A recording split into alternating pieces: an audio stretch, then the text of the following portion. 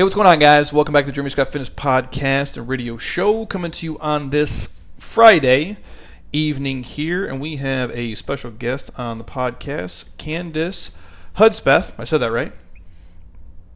You good? Thank you. Awesome. I fuck up names a lot, so I didn't want to get that right off the bat. But we're going to have Candice here kind of share her story. Again, for you guys listening, if you're unfamiliar with her, she's on Instagram, Facebook, her site, everything. We'll connect you guys at the very end of it here.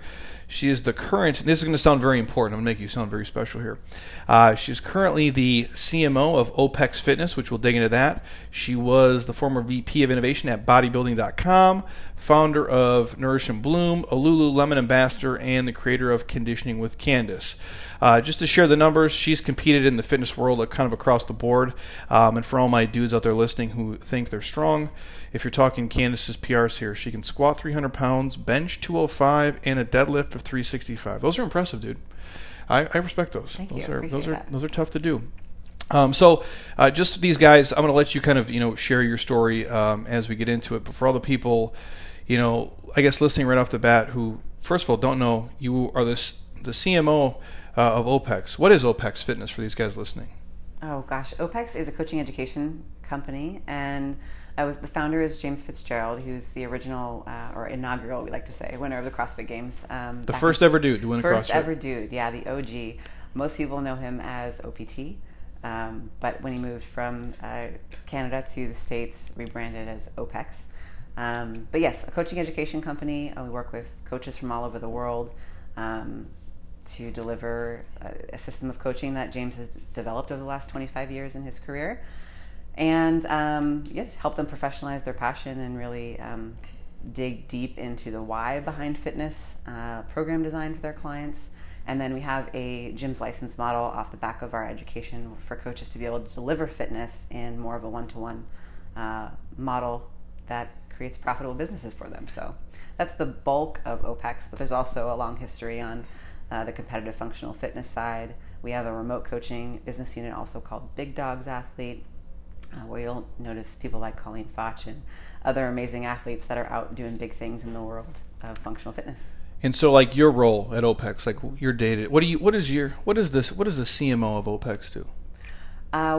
Every day is really different. We, all things marketing essentially, but really I'm in a leadership position there. I work very closely with my partner on the operations side and obviously the CEO and our founder to really bring his vision to life and build a brand that really is given the respect that it deserves. I mean, James has spent so much of his time, years on the planet, like putting his effort into developing quality education and giving fitness professionals a way to deliver fitness that is not only life-changing for them, but also for the clients that receive it. And so for me coming into OPEX, I wanted to give the brand a platform that said that to the world and that elevated it to that level professionally from a visual perspective and from a content perspective. And so that's what I've been focused on for the last year. Everything from like developing the website and the editorial calendars and all the content, running social media production, and supporting my operations partner on course development and getting the course promotion out into the world. Also developing systems and content strategies for our gym owners to then go out and grow their businesses and connect with clients in their local markets. So each day is different. I would say the majority of my time is spent on promoting and creating awareness around the education. But every day we kind of roll into the office and our energy is around like, how can we help a coach make an impact, grow, become more of an expert than they were the day before. And that's what we're focused around. So creating high value content that educates coaches and, gives them a network of people to connect to and grow as a professional. So OPEX in a nutshell is they coach coaches, basically. Yeah, pretty much. I dig that. And then before that, you're at bodybuilding.com. Yes. Real simple. Just give us the breakdown of what that was like. You enjoyed it for the most part. I'm sure it was because back then, for you guys listening, obviously a lot of you are fitness nutheads. Like bodybuilding.com was the shit. It was the platform. When you were there, it was like in its heyday, in essence, right? Mm-hmm. Yeah, I think it's a legacy brand. It has a lot of nostalgia behind it. For me, it has a special place in my heart because I made a career pivot at that point professionally. I spent the first 12, 15 years of my career on the agency side of advertising. I spent a few years here locally after graduating from ASU and starting my master's, and moved to New York to build out an office in New York for the agency I was representing here, and then got a really cool opportunity to do some project work for the U.S. Army, which turned into some project work on brand strategy for Intel.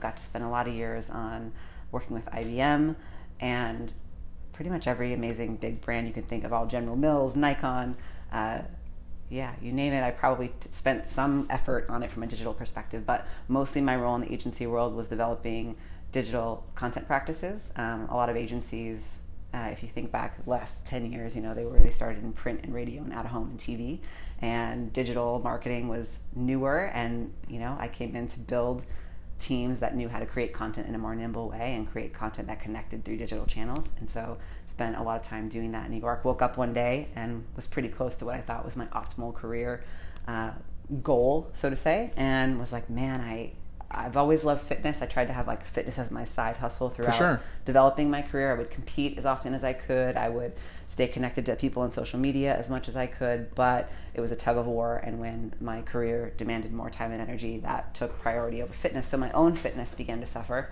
I woke up one day and I was like, I'm working 15 plus hours a day. I'm sleeping at the office over the weekend.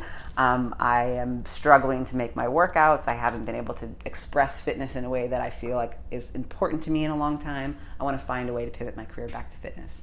And I took a project with the Under Armour team and was actually considering going there full time, launching the women's brand. And at the same time that was happening, the founder, Ryan DeLuca of bodybuilding.com, and I were connected, and he was like, come out and meet the team and figure out what we can do. And I did. I jumped on a plane. I spent a few days there, and it was a cool opportunity to build an agency model within a corporate environment and produce amazing content for fitness. And I was passionate about that, so I took the leap and moved from Manhattan to Boise, Idaho, which was a complete culture shock. It's quite the jump, yeah. Yeah. I've been to both, so I know the dynamic of each. Yeah, I didn't know what to expect. I was like, Idaho, potatoes, but that's actually northern Idaho. Boise's cool. It is beautiful. Yeah, I had no clue the gem that I was traveling into. I mean, you can be to skiing in 20 minutes. You can be to lakes in 10. The river is beautiful, and I'd say the culture is growing fast. I think that's the stats that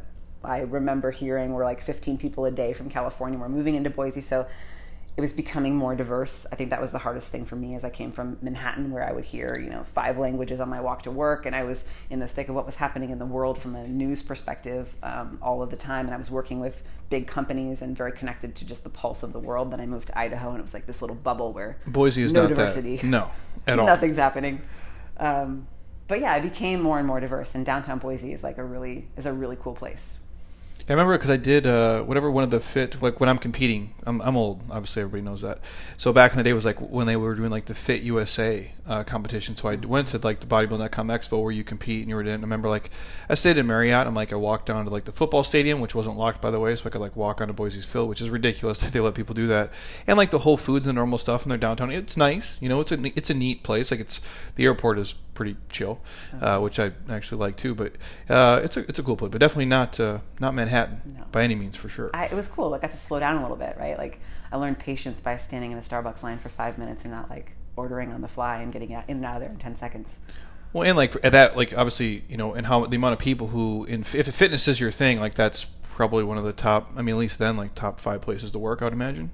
Because you meet a ton of cool people along the way, I'm sure. You do. And I think, the community in Boise is, because of bodybuilding.com having such a legacy there, is very fit. So active outdoors, and obviously a ton of gyms. You have a lot of powerlifting communities, a lot of strongman communities there. So yeah, it's definitely a fit place to live, and you can feel that in the energy of the community. And so for you, the personal stuff, the fitness background, from a young age till today, what's kind of the chronological progression of how you played sports as a kid? No, or did you just start lifting weights and squatting 300 pounds right off the bat? Nope, never played sports. I danced and did the cheerleading thing growing up. Wouldn't have guessed that, but all that kind of stuff. Yeah. And cheerleading became competitive sport at some point, end of middle school and through high school. For sure. I was on an all-girls stunt squad. We went to nationals several times. So I actually was introduced to weightlifting and conditioning. But you're saying real cheerleading. When I think of it, not when people are oh, it's college cheerleading. Yeah, but the girls and the dudes who do it are like fucking strong, dude. Not like some pom-pom bullshit. Not that there's anything wrong with that, anybody listening, but I'm like, you're doing the real stuff. Yeah, okay. There's pom or like dance squad, and then there's cheerleading, and you're tumbling and stunting and doing cool tricks with your body. So yeah, you have to definitely be strong. I had a really amazing coach through high school in cheerleading. She introduced me to the gym. I fell in love. My mom always worked out growing up, so that was always something I saw her prioritize. And every once in a while we'd get to go to the gym with her growing up, so that was kind of there for me nostalgically when I got to connect to the gym on my own. And yeah, I started working out, doing a lot of group fitness classes. Ended up getting a gig teaching at a Bally's group fitness. Nice. One of the personal trainers who was at the gym at the time that I was there, actually here locally, it was the Bally's that used to be on Shea. Oh yeah. 15, 16 years ago. Nice, I think they've dude. been gone for a long time. So started personal training there, and one of the other trainers was like, there's a bodybuilding show coming up, Arizona, local show. What are you going to do after you graduate high school? Like, cheerleading's going to be over. You got to find something else. Like, you should do a competition. I'm like, oh, sure, what do I have to do? And he's like, oh, there's this thing called fitness. You have to put on a bikini and stand on stage and do some poses. And then you get to do a 2-minute routine. You can choreograph it. You have to do some poses, some mandatory moves, but you'll be great. Just go. So I had like 4 weeks. He taught me an old school bro diet for getting ready for a show. Seems right, yeah. Cut for 6 weeks and, didn't know what the heck I was doing, but loved the performance aspect of it and ended up getting hooked. I won the Arizona competition here locally as a teen for about 3 years, and then started competing in the open division in fitness. And I think eventually when I was going to school for kinesiology, exercise science, I originally wanted to be coach, trainer, career path. And it's a terrible career, but yeah. Hit that point where I was personal training for many hours and trying to go to school, and was struggling and thought, I got to switch to business so I can figure out how to make some money and live a different life than grinding all the time. I did that, and, come full circle as you're trying to compete and build a career. Very challenging to do fitness where you're dieting, training, and then also doing routine choreography, gymnastics practice, and all those things. So I had to cut the fitness, but kept like the figure and the bikini type stuff. Did a few more NPC shows at a national level, and then decided to try WBFF. Did a few Which shows was the shit for a little bit. Yeah. Like even for dudes, like there was a span there where it was male like fitness modeling. Oh, yeah, very much so. Yeah, it's just you're not doing anything other than it's like kind of posing, but like in your own free weird way. It's kind of like a pageant. Yeah, it's basically like a male beauty pageant. Essentially, is what it is. Like nothing wrong with that, but it's and the ladies too. It's like Victoria's Secret fashion show meets fitness. It really is. Honestly, now that you say that. Yeah. Does it WBFF exist anymore? They do. They're huge. Still. Yeah. I guess I'm I don't give a shit about that stuff anymore, so I guess I don't follow it. But I still see like when they do the NPC shows here, like Miles, and then puts them on. It's fucking nuts, dude. Yeah. Like it's tons and tons of people. So and again, on a side note, like the fitness stuff, I think is the hardest probably because you have to do a routine and be ripped, and you're hungry as shit, and you're tired. Like I always say, is the worst. Bodybuilding is rough too, because for what it's worth, like when you are posing, it's a miserable experience, and then you get a cramp in your hamstring and you want to drop dead, but you can't move. But even that is easier to me than the fitness part of it is. So you go through and you end up with like bikini or figure or something in between. Yeah, I ended up doing like fitness model with WBFF, and then I took a lot of a year's gap while I was in New York and just grinding. A couple of years into being in New York, about 5 years in, I was like, man, I'm getting out of shape. I gotta like pick a show. That's my thing. I'm gonna get back in shape. I'm gonna cut for a show. So I did a few more around that time. My last show that I did, I was around 33 and just was like, okay, I have no business being half naked on stage anymore. This is not where my life goals are right now. I don't really want to do this again. And I loved the process of getting ready for something. I loved the drive to train towards something, but I actually didn't really enjoy the onstage experience that much. It just didn't feel like, you're backstage, you're not feeling well. You feel actually weak and depleted. It's a miserable experience, yeah. And then you're up there trying to smile and have a bunch of people staring at you, evaluating your physique and judging you and rating your quality of beauty. And it's like, I have more to offer the world than just like some ass. So I think that will be my last show. So that was my last show. And then as I transitioned over to bodybuilding.com from New York, I was introduced to some powerlifting there and power building kind of hybrid, and started doing more aggressive powerlifting. And that became inspiring to me because it was, something to wake up for and get into the gym early in the morning and get better at every day. And I could see I was always the girl who would put 95 pounds on a bar and squat and do high rep. I would never really put more weight on. Yeah. So to try to push myself to do that and realize that I could was a cool feeling. and that was definitely like a new addiction for me. So I think genetically just am blessed with like a broad upper body, and I can bench more than most when girls. You guys Google her, she's jacked. You'll be able to see it. It's ridiculous. I thank you for saying that. We're our own worst critics, but I was able to bench a lot more than most women, because that's usually the lift of the three that most women struggle with. Squat, I feel like my squat's like decent, but for 300 pounds, bro. But for women, is that back squat? Back squat, yeah. It's fucking heavy, dude. For women that are my size, I mean, I'm like 165 pounds. Dude, for dudes who walk in, there's most dudes who walk in here can't squat 300 pounds. Most correctly. Like, you go to like, and again, I rarely go to a big box gym because I just can't. Nothing wrong if you have to work out at one, but my God, it's a terrible environment. But like, you walk in, like, dudes are fake squatting 315, but like, it's not parallel. It's not even it's nothing. And I'm like, you really can't even do this. But you're actually squatting 300 pounds. Yeah. You're deadlifting 365 pounds. That was a cool moment for me. That was a PR, and I'm sure that I am stronger now, especially over the last couple of years that I've been training with more of the OPEX methodology. Like, I can tell my positions and awareness has been much more solidified, and I know I would be stronger. I just don't really have a desire to pull that kind of weight. But that experience, I was at Mark Bell's gym, and we were Strong. We were with a bunch of really cool ladies. That's actually where I met Colleen for the first time. We were with a bunch of really cool women putting on a women's strength event, and the next day we all just went to like lift on our own and kind of hang out and just vibe with the crew. And they're all, of course, wanting to go heavy. So I hit a 205 bench that day, and they're like, "We gotta max out your dead. Let's go!" And I have all these guys screaming at me, and I'm like, "Man, I don't know if I can do this." And I pulled 365 because they were all yelling at me, and that was a pretty cool moment. But I don't know if I could have repeated it without the intensity of being in that gym and having the dudes yell at me. But I say PR stuff. That's what it is, though. Like, it's not like you might be stronger, in 3 days from now than that. But I'm like, when you start to get to that level of being strong, whatever your limit is for you, it has to be a perfect day. Yeah. Like, you have to feel good. Like, I'm not going to come in here and like row a 2K at 620 just for the fuck of it. Like, that has to be like everything in my life. Or like, I'm going to deadlift 600 pounds. Like, it has to be a perfect.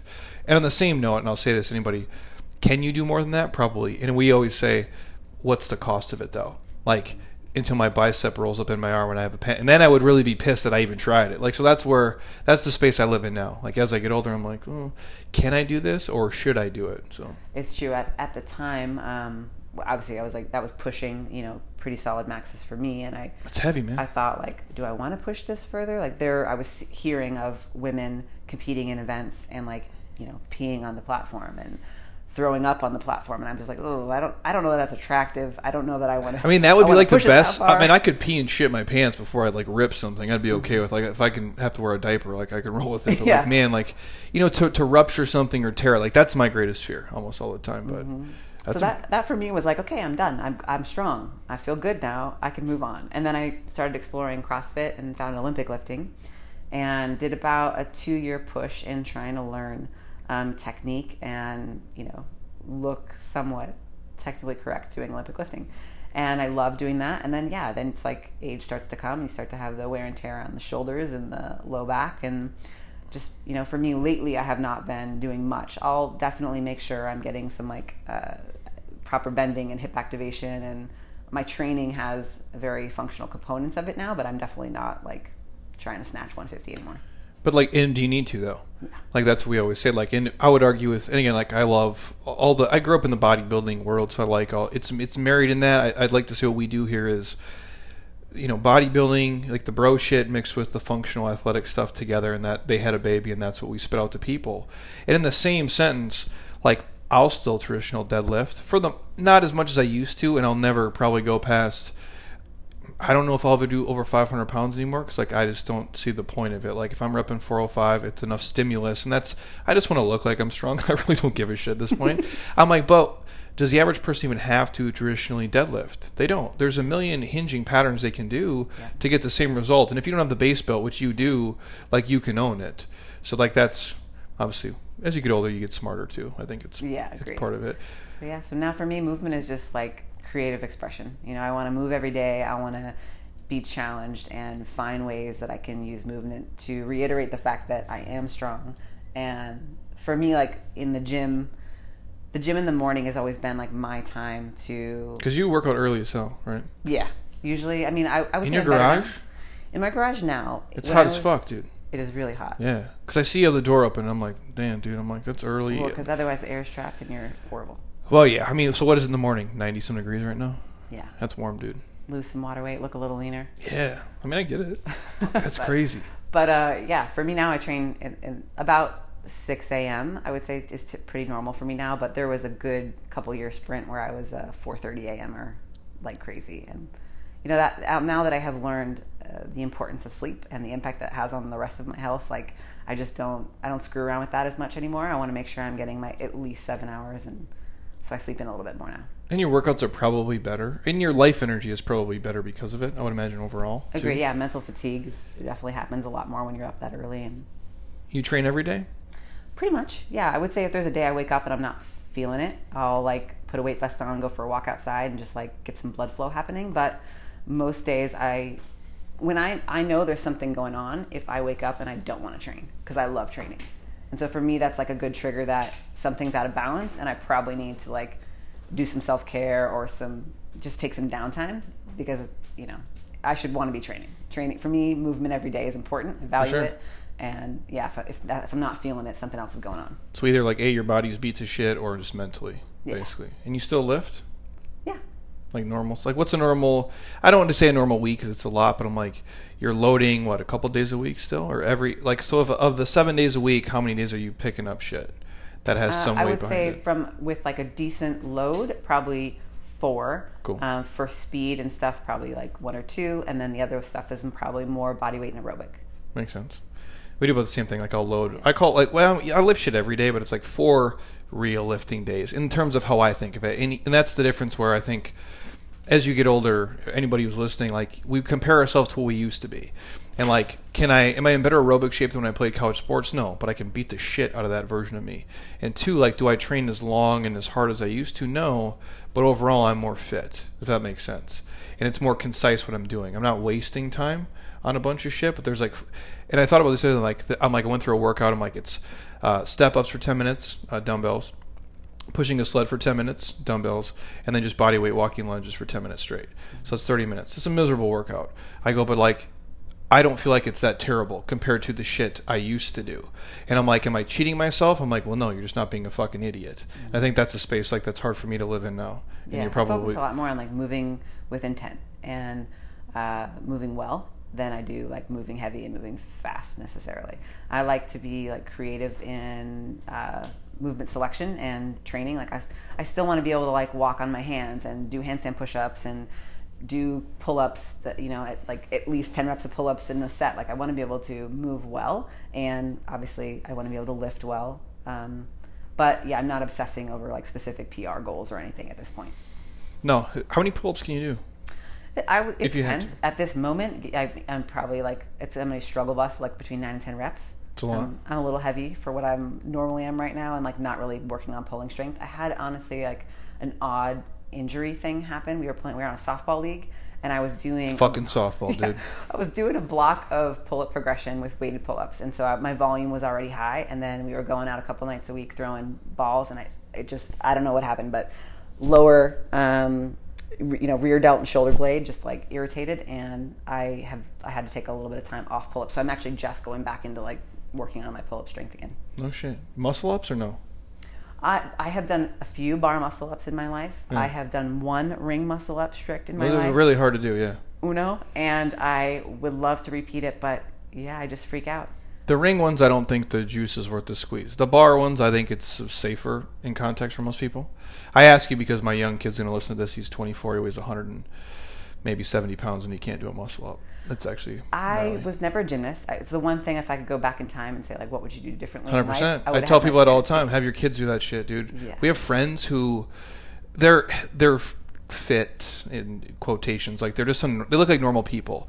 And our buddy Kevin, he's like, he maybe works out twice a week, and like we'll go to a wedding, I'm not kidding you, give him like 10 beers, he's got fucking dress shoes on in the middle of the dance floor, backflips and shit, like it's nothing. I can't do that. Of all the skills I have, I'm like, but yet he's rooted in it from the age of like 10 on. Like it's a great skill set. Their body strength and awareness, it's killer.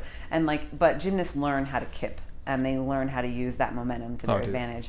And so for me, trying to learn how to muscle up and kip as an adult, it was just very awkward, and as much as I try to improve it, I'm always awkward at that movement. Oh, dude, I said because we're filming a content series for Men's Health, and Colleen is there, and she's like doing her whatever CrossFit shit workout. Not that it's shit; it's just a mixed bag. I don't even understand. I'm watching, and I'm wondering, she's like doing muscle ups. I'm like, I can do more muscle ups than you, and then I'm like watching me kip my legs, and she's like, and I do like a 10 or something. Upper body calisthenics, I just have that. Like I suck at a lot of things, but that was like a gift from God. That's really not worth anything, but I have it, and I'm like, look at my muscle up. She's like, you don't kip your legs at all, but I feel like I do because I'm used to strict pull ups. I have zero skills in terms of that too. It really is like it's like. Learning to play a piano at age 7 is easier than learning it at 37. And I think like the gymnastics movements are the exact same way. Yeah. But you have it though, because I remember like we did the 2200 workout here. You came in. I think only like 3 girls have finished it too. It's terrible. It's 100 assault bike cals. It's a 1,000-meter row, 1,000-meter ski, and then just a 100-yard sled push with the Rogue sled, which weighs 100 pounds. And you did it in the time, but then you're like doing fucking handstand walks afterwards. And we're just sitting here and we feel like bags of shit, so... But you guys crushed me. I mean, I was like 17 minutes. You guys were like 10. But we should though, right? Like Yeah. we should be able to. The assault bike, because I remember you're like, oh, I do ski. I'm like, how far have you skied? You're like, oh, 750. I'm like, meters? I'm like, that isn't anything, bro. I'm like, this is 1,000 right off the bat. And like, really, who wants to do 100 assault bike cows either? We do it a lot. Like that's not you would never choose to do that in your free time. Mm-hmm. Like nobody like volunteers for that shit. It was rough. I remember like just trying to keep pace with you guys, like not have you guys get too far ahead of me.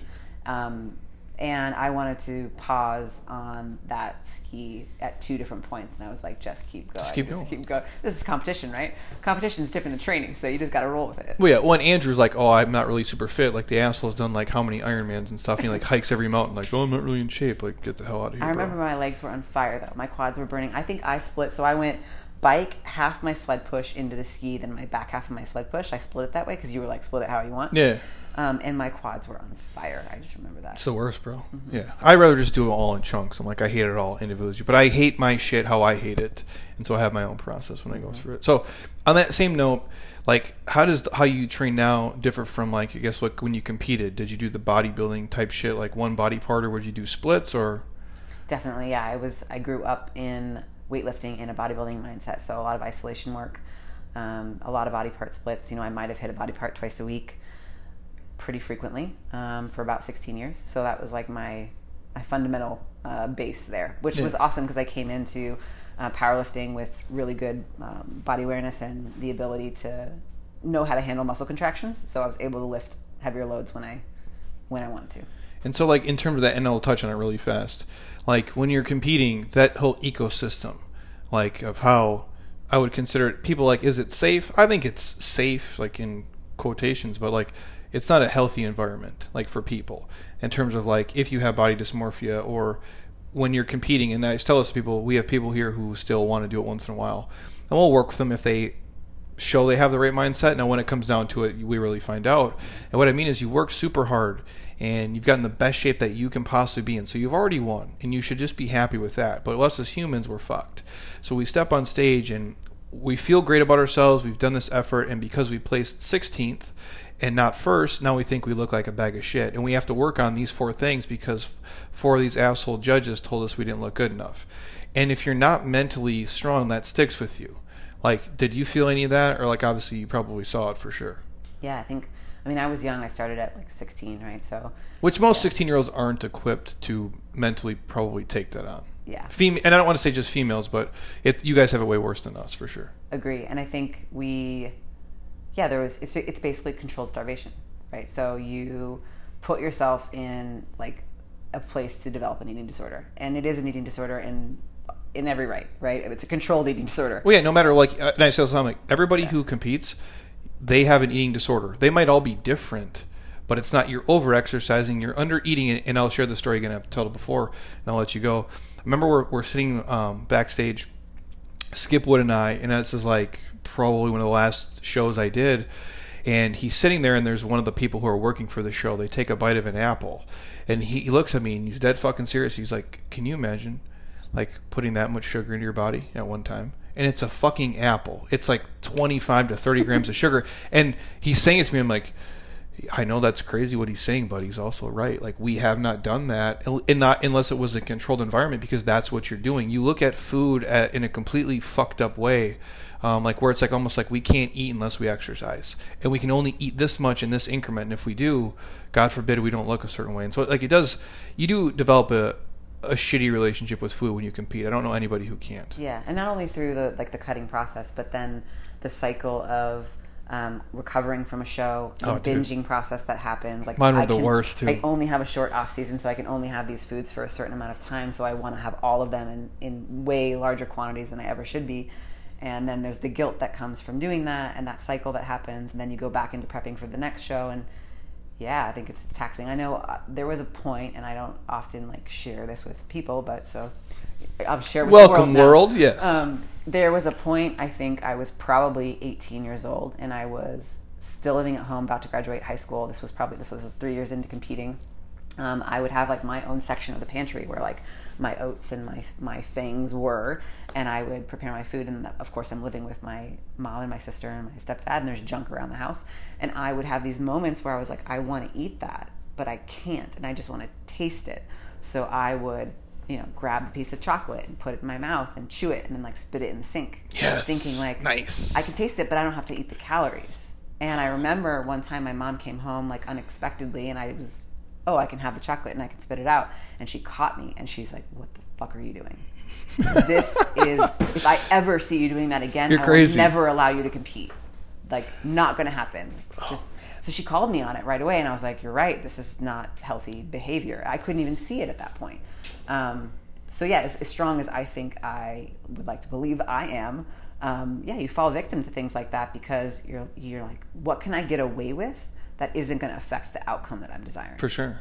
Which is just putting yourself down a really unhealthy place. So I'm glad that I had a mom that called me on my shit and let me develop unhealthy behaviors. Well, you can see how crazy it is. Like, and at our house, like, we're overeaters by nature, my wife and myself both. So like, we buy single servings of everything, and that's just how we have to roll. And I remember like when we used to get Girl Scout cookies, like in the competing days, or like when we show up to video shoots and photo shoots, it's a similar concept. Now I just live in this window, and it's not as extreme. Like, the difference between being like, if it's 6% to 5%, it's a different world of pain and hurt. And every percentage point you go down essentially is one more miserable level. And I remember, like, you get Girl Scout cookies, and you could eat a couple because they'd fit the macros, and I'd have to put them in the trash. But that wasn't enough. I'd have to like spray them with like Windex, like really fucking hard. Otherwise, so I would dig in. I would go in the trash and eat them. And now it's like when them little criminals show up and try to sell me Girl Scout cookies, I just give them the money and tell them to get the fuck down the street because I don't want to deal with it. Yeah. But it is a sickness, and when you're in it, you don't really understand how, like, psychologically what it's going to do to you 5-10 years from now if you keep the cycle going. So yeah, when I look back though at the time that I was competing and like starting in the sport of bodybuilding and fitness, what I appreciate so much about that time was like the discipline that I developed. I mean, you have to live on a schedule, balance, for sure. Obviously training, nutrition, at the time fitness routines, and school, and then having a job and being a young person, like learning to manage all that helped me obviously develop as a human and just be able to apply that work ethic to my career and my relationships and other things. So I'm grateful for the discipline that I learned from the sport, and I think most people can say that when they come out of it. Well, I think if you're healthy enough mentally to do it from like a nutrition standpoint, I would tell anybody, and it doesn't have to be competing. And I loved the process of it. I am not a look at me person, even though it's Jeremy Scott Fitness. If I knew it was going to be this, I never would have fucking called it that anyway. But I'm like, I didn't like to be, hey, I'm on stage, look at me. It was just a means to an end because that was our segue into this life. There was no Instagram, that this didn't exist, so we couldn't control it on our own. And I hated being on stage and like that part of it, the show me shit. I go, however, anybody who's listening, like, to get really lean at least once in your life, I think you should do it to see if you have the capability to do it and to understand like what it takes to get there and how tough it is. And the other thing it shows you, it's a delayed gratification process, and that's why I think sports are the same way. That's how I became good at sport. And this, I'm like, well, if I do this now for this long, it will pay off 3 months from now, 6 months from now, a year from now. And I think that's a problem with a lot of people in general. They're not willing to work at a job for a year or 2 years or 3 years. They just want everything to happen in 2 fucking seconds. And with the human body, it doesn't work that way. Like, you have to really put in the work. And it's the one thing in life where you can't inherit it. Somebody can't give it to you. You can't really cheat it. Like, either you're big, you're strong, you're lean because you fucking earned it. And genetics are real too, but I'm like, you had to die for it. And a lot of other things in life, it's not the same way. So it does teach you a lot of life lessons if you can take the good from the crazy. Yeah, I think you also like hit a point where you're like, why am I doing fitness? And being around James and the OPEX team, that's a common question asked. Why do you do fitness? And is your movement practice like connected to a bigger purpose? And so for me, when I hit that point where I was like, my life is now about training. Like, I am not training to live a better life. My movement isn't like, making me more productive, making me happier, like connecting me to people I want to be around. It's actually like you said, we were talking earlier, your behaviors start to come around your obsessions. And it's like, if you schedule yourself in such a way that like, if it doesn't meet your weird behaviors, like I can't do that. So you limit yourself. When you can connect to that and like realize, okay, this is unhealthy because my life is about fitness, whereas fitness isn't like giving me fulfillment and influencing my life in a positive way. And so for me now, like as I've aged, like that's the perspective. It's like fitness is actually like freedom. It's like, it's adult play. Like we get to express ourselves. We get to fail. We get to like learn from our mistakes in the gym and like grow and play as adults. And then it should be fun. It's not that serious for me anymore. I want to feel better when I leave the gym than when I walked into it. Well, then we say that here too. I'm like, people are like, what do you do? And I'm like, we can get really detailed. And I'm like, I teach adult PE. Mm-hmm. That's what I do. It's life coaching on a scale, but it is adult PE. And in the competing world, when someone asks me like, what is it really like? I'm like, well, the example I say is it's when your fitness steals your fitness. Like when you're the fittest you've ever been, but yet your performance is the shittiest it'll ever be. You're the most hangry, mean, pissed off, short, impatient human you'll ever fucking be. You're the worst version of yourself, but yet you look like a fucking rock star. Mm-hmm. And I'm like, is it worth it? And for 99.9% of people, it's not. Like, and I love my wife for being with me and bearing through it, because it was a means to an end. And I like to think that I did it better than most people do it, but I'm sure there had been times where she's like, this dude's just a fucking asshole. But I'm like, it's the world you live in. So now you and I both have a healthy relationship. So anybody listening, there is good that comes from it, but there's a fine line there. Or obviously. Just keep people around you who will like check you when you start to get crazy or when you start to be an asshole, right? They'll tell you, hey, why are you doing this? You don't look happy.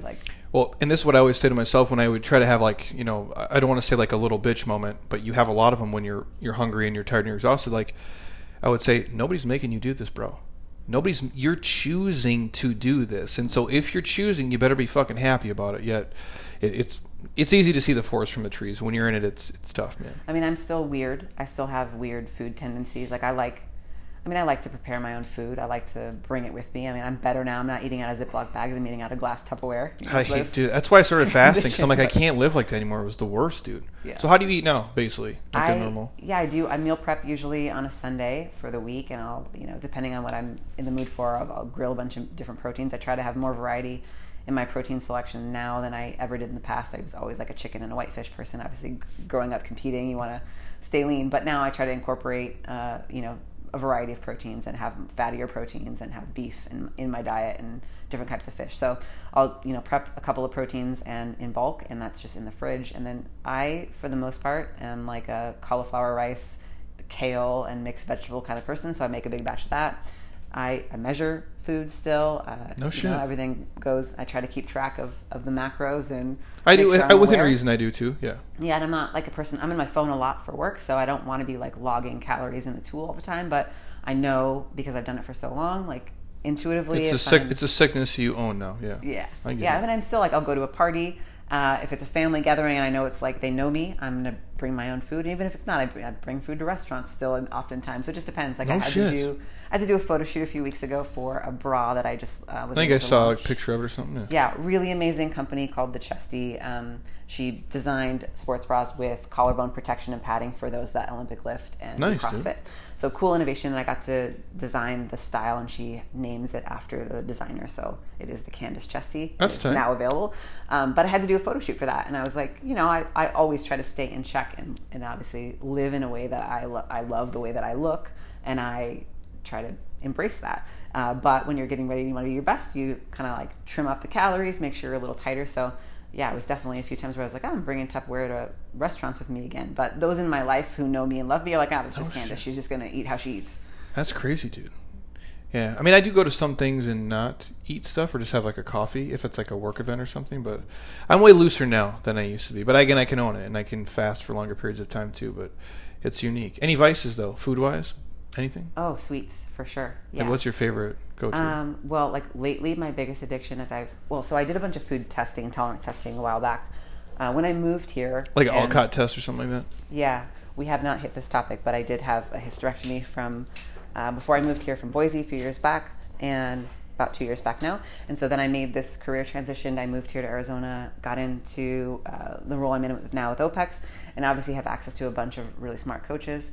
And we started digging into my hormonal health, my nervous system, and a lot of food intolerances. And so I did some testing, and I realized that like soy lecithin was one of my biggest triggers. It's in everything. Of course, it's in chocolate. I love chocolate. It's in most sweets. Yeah. So I found some chocolates that are like these baking chocolate chips that have no soy lecithin in them, and they're actually like fairly low in sugar.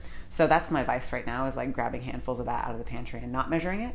But I'm an ice creamaholic. So Yeah. Like real ice cream or like Halo Top, Enlightened, or does I don't do the Halo Top anymore. I was on it for a while, and stomach just doesn't tolerate it. Have you tried Enlightened? I have tried Enlightened. You like it or no? Decent. Yeah. Yeah. Thicker than Halo Top. Yeah, creamier. It's hard as shit. I mean, you gotta let it sit for like 10 minutes, but... Yeah, but it's like, and now at this point, I'm like, I'm just going to do it. There was one that I found more recently called Cado, I believe, which is the avocado-based version. They have like 3 flavors in Whole Foods. Yeah. And it's decent. It's higher fat, but it doesn't have a lot of the artificial stuff in it that makes you have gas and indigestion. So do you eat real ice cream then? I eat real ice cream. Yeah. Like what do you like, Ben & Jerry's or something? No, I don't know the brand. Actually, my boyfriend is like addicted to it, but it's like a gelato mix that's in like the clear container. And I've seen them at like Safeway and stuff. They have some epic ones right now that have like chocolate peanut butter cups on the bottom and layers, and we'll go ham on one of those. I like that. Booze at all? No. Nope. I had never started drinking because I started competing in fitness so young, and that like sugar balance discussion that we were having earlier as well. Booze is the worst. Was top of mind. So it was like if I was going to have something that was off my diet, I would choose a sweet like an ice cream. And so I just never got into drinking, and yeah, I'm like, why start now? No, and again, if I had a choice, I'd rather eat the shit than drink it. That's just me. Some people are the other way, but I like cinnamon rolls and pizza and the normal shit way too much. I've never been like a foodie, like a savory foodie type person.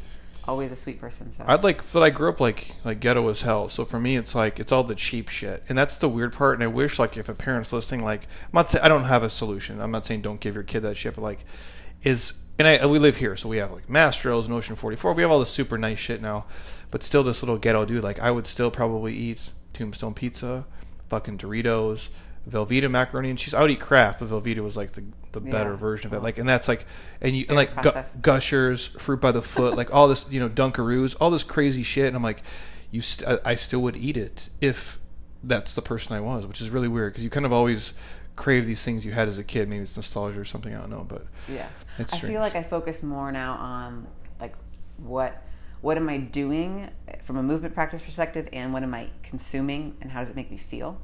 And I like feeling good every day. 100%. So, like, if I'm going to eat something and it's going to make me pay a price the next day, I'm going to think twice about it. Well, and I always do it now, like, because we rarely ever eat pizza because I feel like shit afterwards. And so I know if I have to come to work early, like, I can't eat pizza.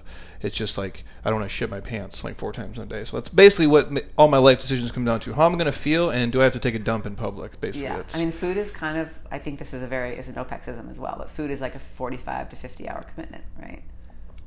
Well, I tell people this. I go, it's the hard. Other than like some real shit, like battling like cancer, you're paralyzed, or like severe loss.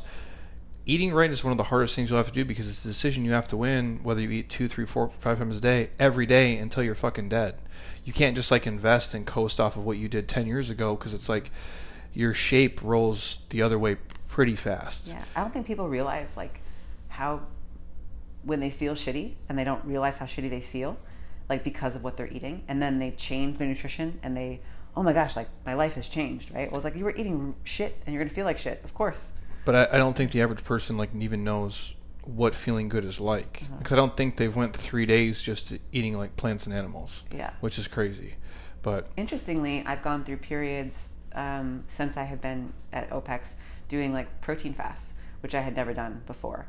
and just to give the digestive system a break and to rest. And it's like you're pretty much doing vegetables for a 3-day. Colleen told me that she did that one time, and I thought that was fucking crazy. Yeah. But I understand it because you think about, like, we don't know the long-term ramifications of even eating, this 6-8 meals a day bodybuilding horse shit that people started doing in the 90s. That's only been around for 30 years. Like, we don't know the long-term digestive stress that causes on a body of somebody doing it for 50 years if they can make it. Mm-hmm. Or not giving the body a break from, if it's animal proteins or just in general, like the abundance that we do eat in this life. Which yeah, eating behavior in general is like a weird topic, and something I've been more mindful of as I've been older and more concerned with my health, and then studying a lot about nervous system issues, like thinking about like how sympathetic we are all day and like eating on the go and just in a rush, and how shitty that is for our digestive system. Oh, dude. So now, like, trying to be more mindful about, okay, I'm going to eat now, so I'm going to stop working, I'm going to get out of a screen, I'm going to sit down, I'm going to take a few deep breaths, I'm going to, like, actually chew my food, I'm going to have this meal with someone, and then I'm going to go back to my day, and, like, that makes quite a difference.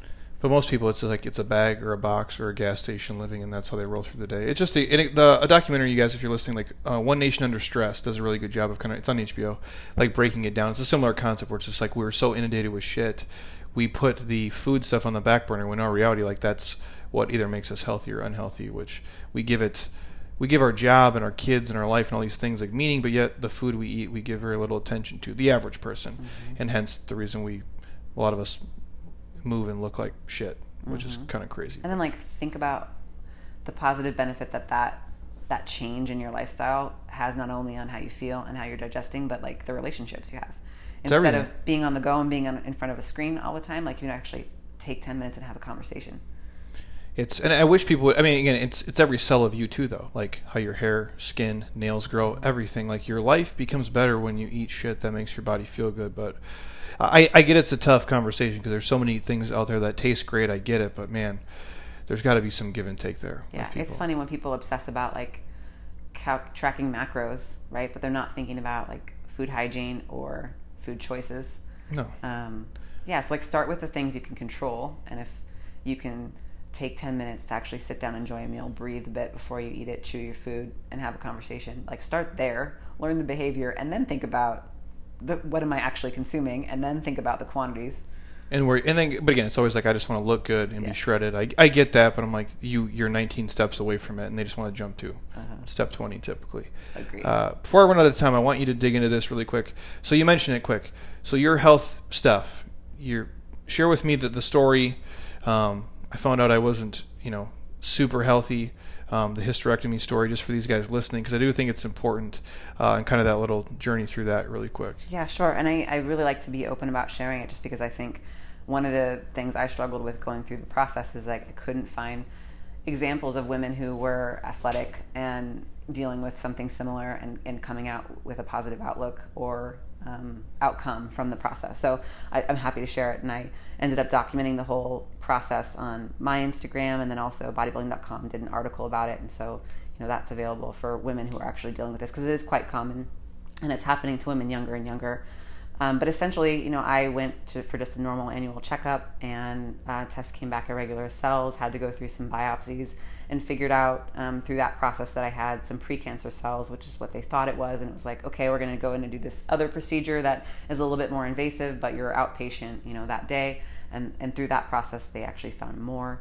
And it wasn't precancer cells. They were a little bit further along, but still very early stage. And so I had to wait for some results, and I was actually like traveling back to Arizona to see my mom for our birthdays and for Mother's Day. And the plane was about to take off, and I saw that the doctor was calling, and grabbed the phone to answer it. And I'm like, I only have a few seconds because this flight is about to take off. I'm going to visit my mom. And the doctor said, I'm really sorry to tell you this, but we've found more cancer, and you're going to have a hysterectomy. Like there's a chance we could do a partial and, try to save the majority of your uterus so that you could have kids one day. But I don't think that's the route you should take. This is like pretty serious and could come back aggressively. You're best to, remove the whole thing. And I was just like, okay, I will call you as soon as I land. Yes. I'll be with my mom. This will be a great flight. Awesome. Yeah, I'm gonna enjoy this. And you take these things in stride. You don't ever know why they actually come up in life. But for me, my career had always been my child of sorts. Like I managed large teams. I'm like give a lot to the teams that I manage, and so I feel very fulfilled from that perspective that I have a lot of people in my life who I can parent in some way, shape, or form. Sure. And so for me, I didn't stress too much about the fact that I wasn't going to be able to have children, although my mother felt very differently. That's moms, right? Yeah. I had a great doctor through the experience and was able to sit down with her and kind of explain my training age, my history, my athletic ability, and put a game plan together for what we could do in the couple of weeks I had pre-surgery, and then what I was able to do post-op and through the recovery process, which typically is about 6 months for most women. And they ask you like not to do anything. You're in bed for a few days to a week. You really can't lift anything over 5 to 10 pounds for the first 2 weeks, and they slowly and incrementally give you permission to do more. A lot of this is because, internally you're healing, so they're resuturing like your bowel, your bladder, and your vaginal wall. There's a lot that could go wrong there if that is pulled in any way. So they want you to be careful. My surgery, luckily, was like primarily vaginally with some laparoscopic assist, so I could heal pretty fast. But those internal sutures, they want you to be careful. So they're not letting you squat 300 pounds. No, you're not squatting 300 the next day. Yeah. I get it. So, but I went through that pre-surgery process where you go down the WebMD rabbit hole, you freak yourself out, you read a bunch of stories about the worst case scenario. Self-diagnosing what's going to happen to you. Yeah, it's the worst, dude. No, you can't do that. And yeah, I didn't find any stories of women who had been athletic, who had gone through this, who had come out just as strong or stronger on the other side. And I wanted to be able to share that. So I'm glad that I was able to like get through the experience. I mean, I feel fairly easily. I feel blessed that it's a shame that I can't have children as a repercussion from the whole procedure, but a lot of people have to deal with things that are a lot worse. So for me, I feel grateful that I'm just here and healthy and, cancer-free and able to move and do what I love every single day, and hopefully like me sharing what I went through is able to give someone else that bit of hope that's like, hey, your life isn't over. For sure. Have other things you can pour love into and you will come out just as strong. And that's like what, about 2 years back? Yeah. And how are you now? Totally fine?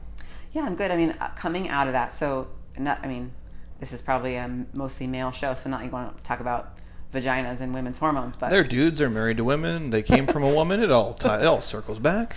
But I mean, obviously, like, so I'm 37. When I was 16, this was the time where most OBGYNs and local doctors were just like passing out birth control. It's like, you have cramps, birth control. You have acne, birth control. So I was on the pill from 16 years old to just before I had my hysterectomy.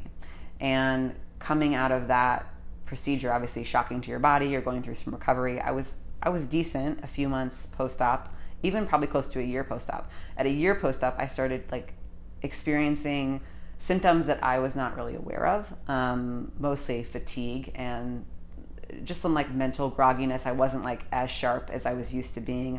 I was feeling tired. I was not wanting to train as much, right? So these things were starting to happen. I went to another annual checkup just to kind of see how things were rolling. I asked the doctor if she would do some blood work. My panels came back and I had some hormonal imbalance issues, and like nothing like insane, but things that for me, when I'm trying to like focus on optimal health, you can tell or call. And so, she was like, hey, we can do some things. We can work with you on some supplementation, but this is not really what we do here. You should probably find, if you're interested in like seeing what's possible, you should probably find a doctor who will. So with my coach, I saw more of a functional med doc, and did some more testing, some DECT testing, which is one of the best tests for hormonal panels and things like that. And for sure. Urine over a couple of days, so they can actually see when your cortisol spikes, and you have a lot more depth of knowledge to understand all the components of things that could be going wrong from a hormonal perspective. And so I did, and yeah, I've been working through a lot of that, and then just like really accommodating my lifestyle. So like getting 7 hours of sleep, having a nighttime routine, breathing throughout the day, like taking walks throughout the day. Just like normal, healthy human shit that none of us basically fucking do. Yeah. Like chilling out. Yeah. Chilling out, like reducing stress, getting my nervous, because at the same time as when your nervous system, or when you're having hormonal issues, usually there's a lot going on with like gut health and nervous system at the same time. For sure. So luckily, as I was working with doctors that were thinking more holistically, they were checking all of these things. So I was able to realize like, hey, your sympathetic and parasympathetic systems are like way off the charts, and both are like one foot on the gas, one foot on the brake, and you basically are a walking zombie. So let's figure out how to like get you to chill the fuck out. So yeah, breathing, meditation, and like calming down, not like dealing with, maybe not getting so worked up. I like to think I handle stress well, but I think I internalize it a lot. So I think we all do. To let it go. Learning to breathe through it and talk about things more, and like just not realize that like if you're dealing with an issue, like the world isn't going to end. Like I'll take on work stress and I'll wear it on my sleeve. And at the end of the day, my goal right now is to make coaches better coaches. Like I am changing lives. Like there is a lot of good that can come from it, but for sure, there's no lives at risk at this point. So at the end of the day, I should be able to chill out a little bit if something isn't going perfect. Yeah. I like to say like 99% of the shit we do doesn't fucking matter. And that's a really terrible way to live your life if you want to think of it's important. But I'm like, does it though? Like it does, and it like I'm not willing to take on like all the shit that goes on here, because what's it worth, dude? Like if you don't feel good, then you're suffering, and then nobody wins. So it's like, and again, I think for you, if you go through something like that, like if somebody doesn't get their program right, or like you don't get as much clicks on an ad, like who really gives a fuck, dude? Like there's much bigger shit than, and like hitting a PR. Does it really matter in the big scope of stuff? Yeah, probably. But it's gotten me like really interested in studying these things that I probably wasn't so interested before this experience that I went through. So really understanding like how the systems work and the things that we can do to live healthier and like optimally longer. Those are I spend a lot of time geeking out about that stuff now. Well, I say like shit happens for a reason, I guess, and if that's like now that's your mission to roll to educate people, and if they listen to this and they hear that and this is their thing, like you become that resource, which is in a shitty way really cool in the same way, which is nice. Yeah, definitely. Other than that, like you do blood work still, like follow-ups like normal people, or do you have to do more than the average, or just from the procedure? Yeah, or anything. Yeah, so they keep you on a close watch just in case like there was anything missed, right, that could trigger and like come back aggressively. So now I'm at the point where I do like annual checkups on that. But yes, blood work, because I've been like really on top of optimizing my hormonal health and like tracking my nervous system issues and things like that. I usually am at the functional doc like once a month. Nice. Yeah. And then my coach, obviously I work with a coach.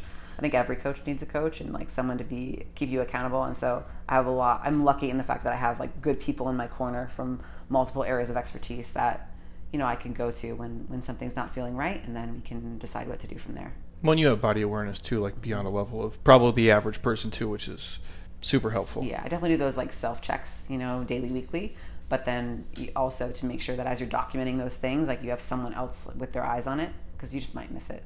Like I didn't know for 3 months that like me waking up tired every day, that was a sign that I should have paid attention to. I was just like, oh, you got to plow through it. You just got to keep going. As athletes, we do stupid shit for sure, and we get lost in the shuffle. Yeah. I dig that, man. That's gold, bro. I like all that. So these guys, where can they, if they want to reach out to you, obviously not just about this, but if it's training stuff or normal stuff, how do they stalk you? Or find you, where they want to be at? Like what platforms, where you're at, share them all. Yeah, I think mostly I'm active on IG. I've probably been less active of the recent year than I have ever been in my entire life in social channels and on web. I've just been focusing more on real life. That's kind of what's more important to me right now, but I love the relationships I've been able to develop through social media, so I am active there. I'm open to comments, questions, DMs. I do have a site and things like that, but it's not really the focus for me right now. For sure. Yeah. So I'll link her stuff up to you guys on Instagram here, probably in the next, what day is it? Today is September the 6th. I'll load it tonight, tomorrow, and then we'll kick it off in the email too. What is your Instagram handle? Just my full name, Candace Hudspeth. KANDACEHUDSPETH on Instagram. For me right now, the stuff that I publish on Instagram is mostly like journaling of my workouts daily, and like my mission is just to get up and move every day and be inspired by what I'm able to do in the gym, and like prove that the strength that I can gain there carries on to the rest of my life. And if there are other people that can connect to that message and be inspired by that, like that's awesome. That's really where I'm focused right now. I dig it, man. Perfect stuff. So again, you guys give her a follow, obviously, on Instagram. I'll connect all the channels on our stuff. If you have a question for her and you can't find her for some reason, I'll make sure to harass her for you. If you're on iTunes right now, stop. Don't be a lazy ass. drop a 5-star, leave a comment. I truly would appreciate it. And if you guys know somebody that this podcast episode can help, just pass along the message. You guys don't understand the cascade effect you have by just sharing it with somebody. It goes a lot further than you can even imagine. So anything else you guys want to hear in the podcast, shoot me a message, send me a DM. If I can speak on it, I will. And if you have other questions for Candace, we'll either bring her back on or we'll send them directly to her. So until next time, eat well, train hard, be nice to people, and please, you guys, keep doing shit you love with people you enjoy because your life is too short not to. Candace, thank you for coming on. It was a pleasure, and I'll talk to you guys soon. Peace.